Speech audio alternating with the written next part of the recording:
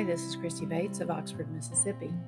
Welcome to episode 83 of the Deep South Dharma podcast, being released Sunday, September 27th, 2020. Our topic this time is what's so funny about disenchantment, dispassion, and release. I hope that you will put it on your calendar to join us either Saturday mornings at 10 a.m. Central and or Wednesdays at 11:30. Saturday morning is Deep South Dharma's main practice time as a group. We're practicing online right now, and you can pick up the Zoom link at deepsouthdharma.org. And then on Wednesdays, I offer just a brief 20-minute meditation practice to sort of break the spell of whatever stream of habits you're involved in midweek. So we do that Wednesdays, 11:30. That link can also be found at deepsouthdharma.org. And then if you happen to be a self-identified white woman who is willing and interested in doing the work of dismantling white supremacy as it is baked into your own self-concept, Flowering Lotus Meditation has offered me an additional opportunity to offer the retreat called Meet the Manager. That retreat will happen Friday evening, October 16th, and then we will close up Sunday morning, October 17th. That full day on Saturday has a really flexible schedule to it. So if you want to have more information before you make the commitment, feel free to message me for a copy of that schedule. Otherwise, head over to floweringlotusmeditation.org to register. And for now, we will turn our attention to this week's discussion.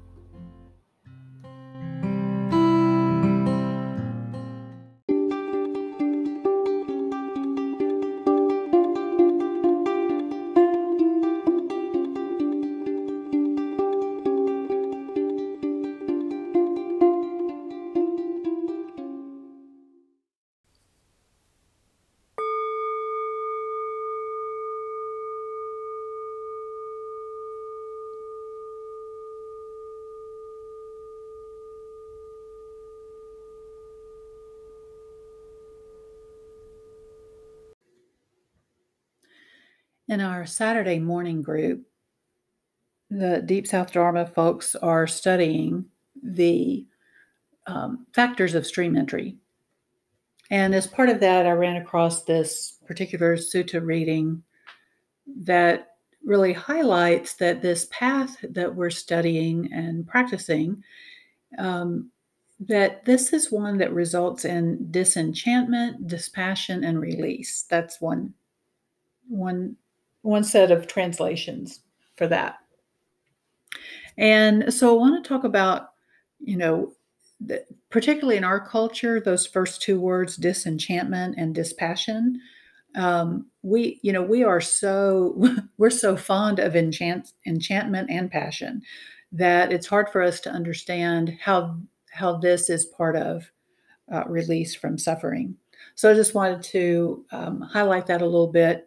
I'll read the particular sutta, and then I'll come back to this particular question, because the sutta itself may and probably will answer that for lots of you. This is from the Anguttara Nikaya. It says, just as when the gods pour rain in heavy drops and crash thunder on the upper mountains, the water flowing down along the slopes fills the mountain clefts and rifts and gullies. Then the water flowing down fills the little ponds, then the big lakes, then the little rivers, and the big rivers. When the big rivers are full, these fill the great ocean, and thus is the great ocean fed, thus is it filled. In the same way, when associating with truly good people is brought to fulfillment, it fulfills the conditions for hearing the true Dharma. When hearing true Dharma is brought to fulfillment, the conditions for conviction are met. When conviction is brought to fulfillment, it fulfills the conditions for appropriate attention. When appropriate attention is brought to fulfillment, then conditions for mindfulness and alertness are met. When mindfulness and alertness are brought to fulfillment, it fulfills the conditions for restraint of the senses. When restraint is brought to fulfillment, that fulfills the conditions for the three forms of right conduct. When the three forms of right conduct are brought to fulfillment, that fulfills the conditions for the four establishings, the four foundations of mindfulness. When the four establishings of mindfulness are brought to fulfillment, that fulfills the conditions for the seven factors of awakening. When the seven factors for awakening are brought to fulfillment, they fulfill the conditions for clear knowing and release. Thus is clear knowing and release fed. Thus is it brought to fulfillment. So, a couple things I want to highlight here. One is that the parallel here is the sort of the great ocean being this release that there can be that sense of sort of all of these rifts and clefts and streams and lakes and rivers and sort of finally releasing into the big ocean, and that clear knowing is another way of saying disenchantment and dispassion. So, one way I would highlight this is just to offer a reflection from in years past when I worked in, well, even now working in private practice as a therapist, but especially in working in treatment centers where people were dealing with really high concentration of ego-driven craving, high concentration of suffering. And, one of the things that I can remember in my early years of this, I was working in an adolescent recovery program. And I remember a young man saying to me, I guess he was maybe 3 weeks into it, and talking about how just that week he had begun to notice what a relief it was to wake up in the morning and not have to think about whether he was going to have everything he needed for his fix that day, right? To his level of tolerance had gotten quite high, and so it was becoming harder and harder to have everything he would crave, and of course that kept climbing and climbing as happens with the nature of addiction. But it took some time. It took some time away to come out from I think his way of putting it was to say, when I first arrived here, I was here because, my parents held certain things over my head. But when I first came here, I truly believed that I had been out there having a good time.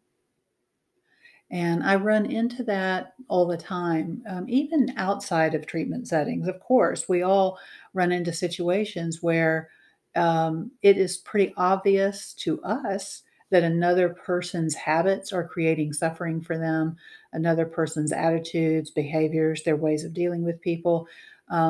But you couldn't tell them they're not having a good time until the karmic results build up to such a place that people even question what they're doing. And then, of course, anytime we see that in other people, it's really skillful to look at, okay, and what are the things that I'm not aware of? If I'm sitting at the dining table, what is it that somebody else at that table would be able to look at my life and see that how I'm creating suffering? What is it? What are the ways that I think and speak and behave that they can see that I am making life harder for myself?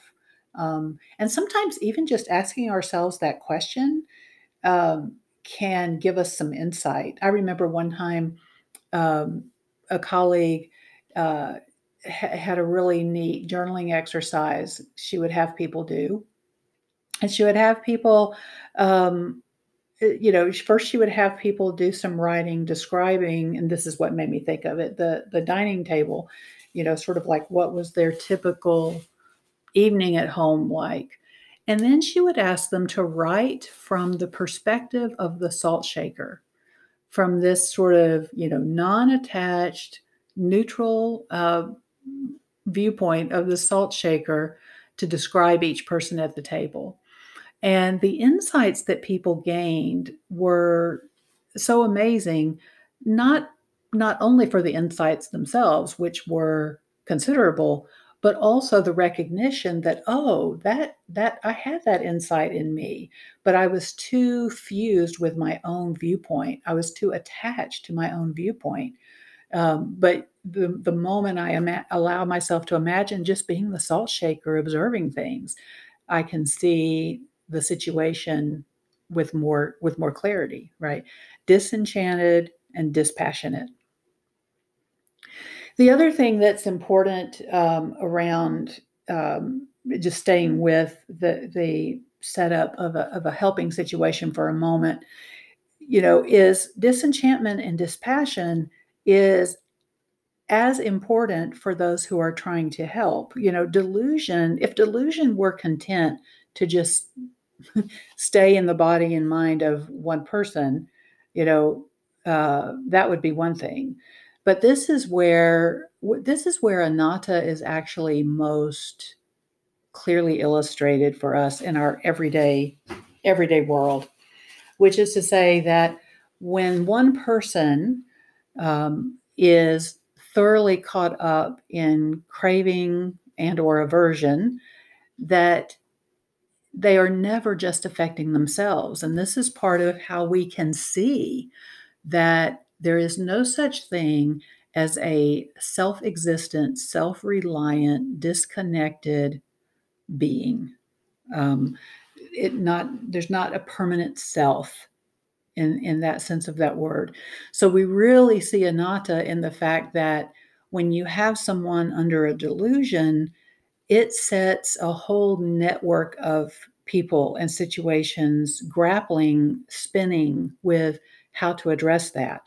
And if we get caught up we might not be caught up in the disenchantment, right? It might be clear to us that, oh, this person is suffering under a delusion. But if we don't have the freedom that comes from dispassion, we will get sucked in. Not sucked into the delusion, but sucked into fighting with it, sucked into, and in doing that, we harden our own delusional sense of a separate self. Like, I'm going to tackle this. I'm going to bring my loved one to their senses. I'm going to make this employee behave the way I think they should behave, or what have you.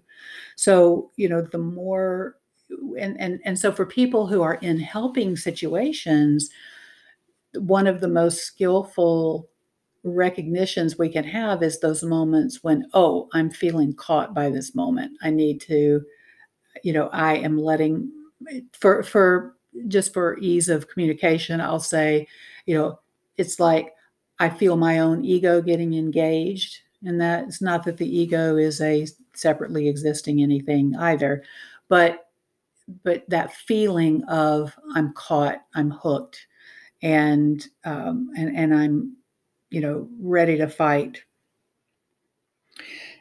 The fact is that we are most well equipped to help people come out of delusion when we ourselves are not caught up in all the egoism.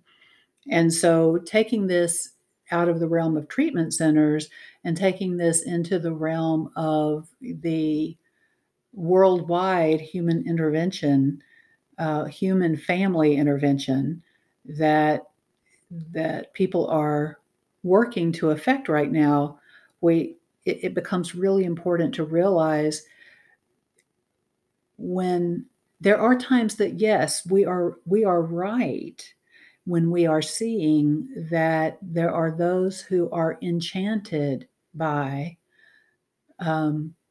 killing, by power grabs, by stealing, by greed, right? By sexual acting out and exploitation of innocent people, by the misuse of communication in pretty egregious forms, um, and completely intoxicated with all of the above, and intoxicated with mind altering substances, mind altering activities. It's too easy to get caught up in sort of a self righteous passion when we see that going on. But if we want to help create a different situation, if we want to help create a more just world, we it's not that we are to become dispassionate in the sense that what that we typically mean it in our culture. We're not talking about being apathetic. We're not talking about numbing out or going to sleep to the pain of it, but we are talking about um, being aware of how our own craving and aversion can get hooked. And then before we know it, we are trying to operate as this individual, self sufficient self at war with the world. And that does not bring release. So when we look at this dance that we have to do between the inner work and the outer action, what we can see is that it needs to be kind of a continuous flow of a dance. I think of ballroom dancing and square dancing, these dances where partners dance close together and then take a few steps apart, and then dance close together and take a few steps apart.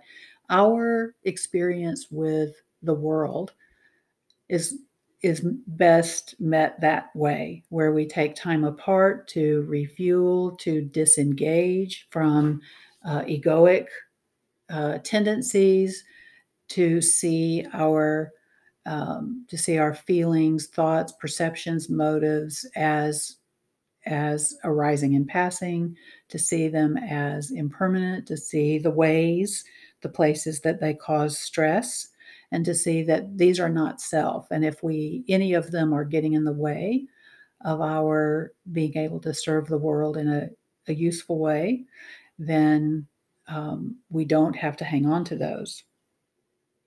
And then we're going to have times where we need to balance that inner work with the outer work of making donations, of voting, of um, helping other people get access to voting if their access is being blocked or impinged on.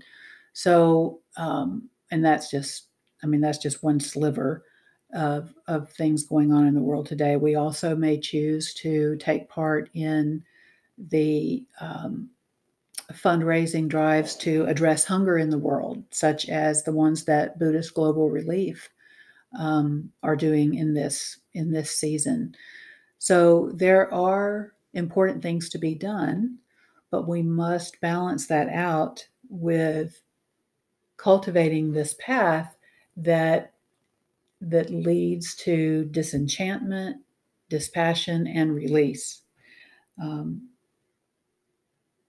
So I'll leave it there for now.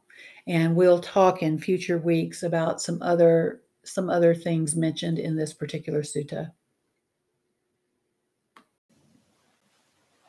Let's just give ourselves a minute to let that settle.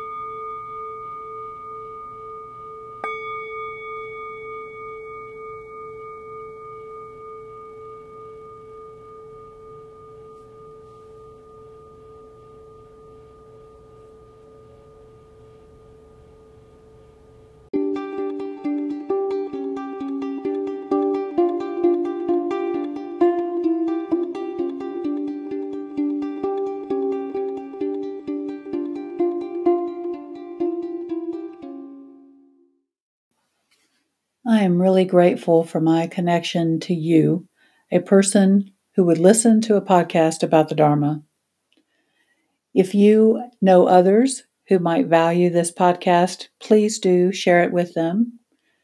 And if you would like to be involved in the financial support of this podcast, you can do that for just 99 cents a month at anchor.fm/DeepSouthDharma.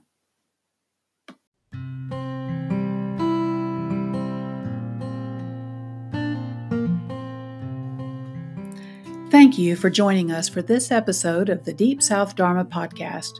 We hope you'll feel welcome to share this with anyone you think would find it useful. And as always, feel free to message us your feedback, questions, or topics of interest. Until we meet again, take good care of this body, mind, and heart.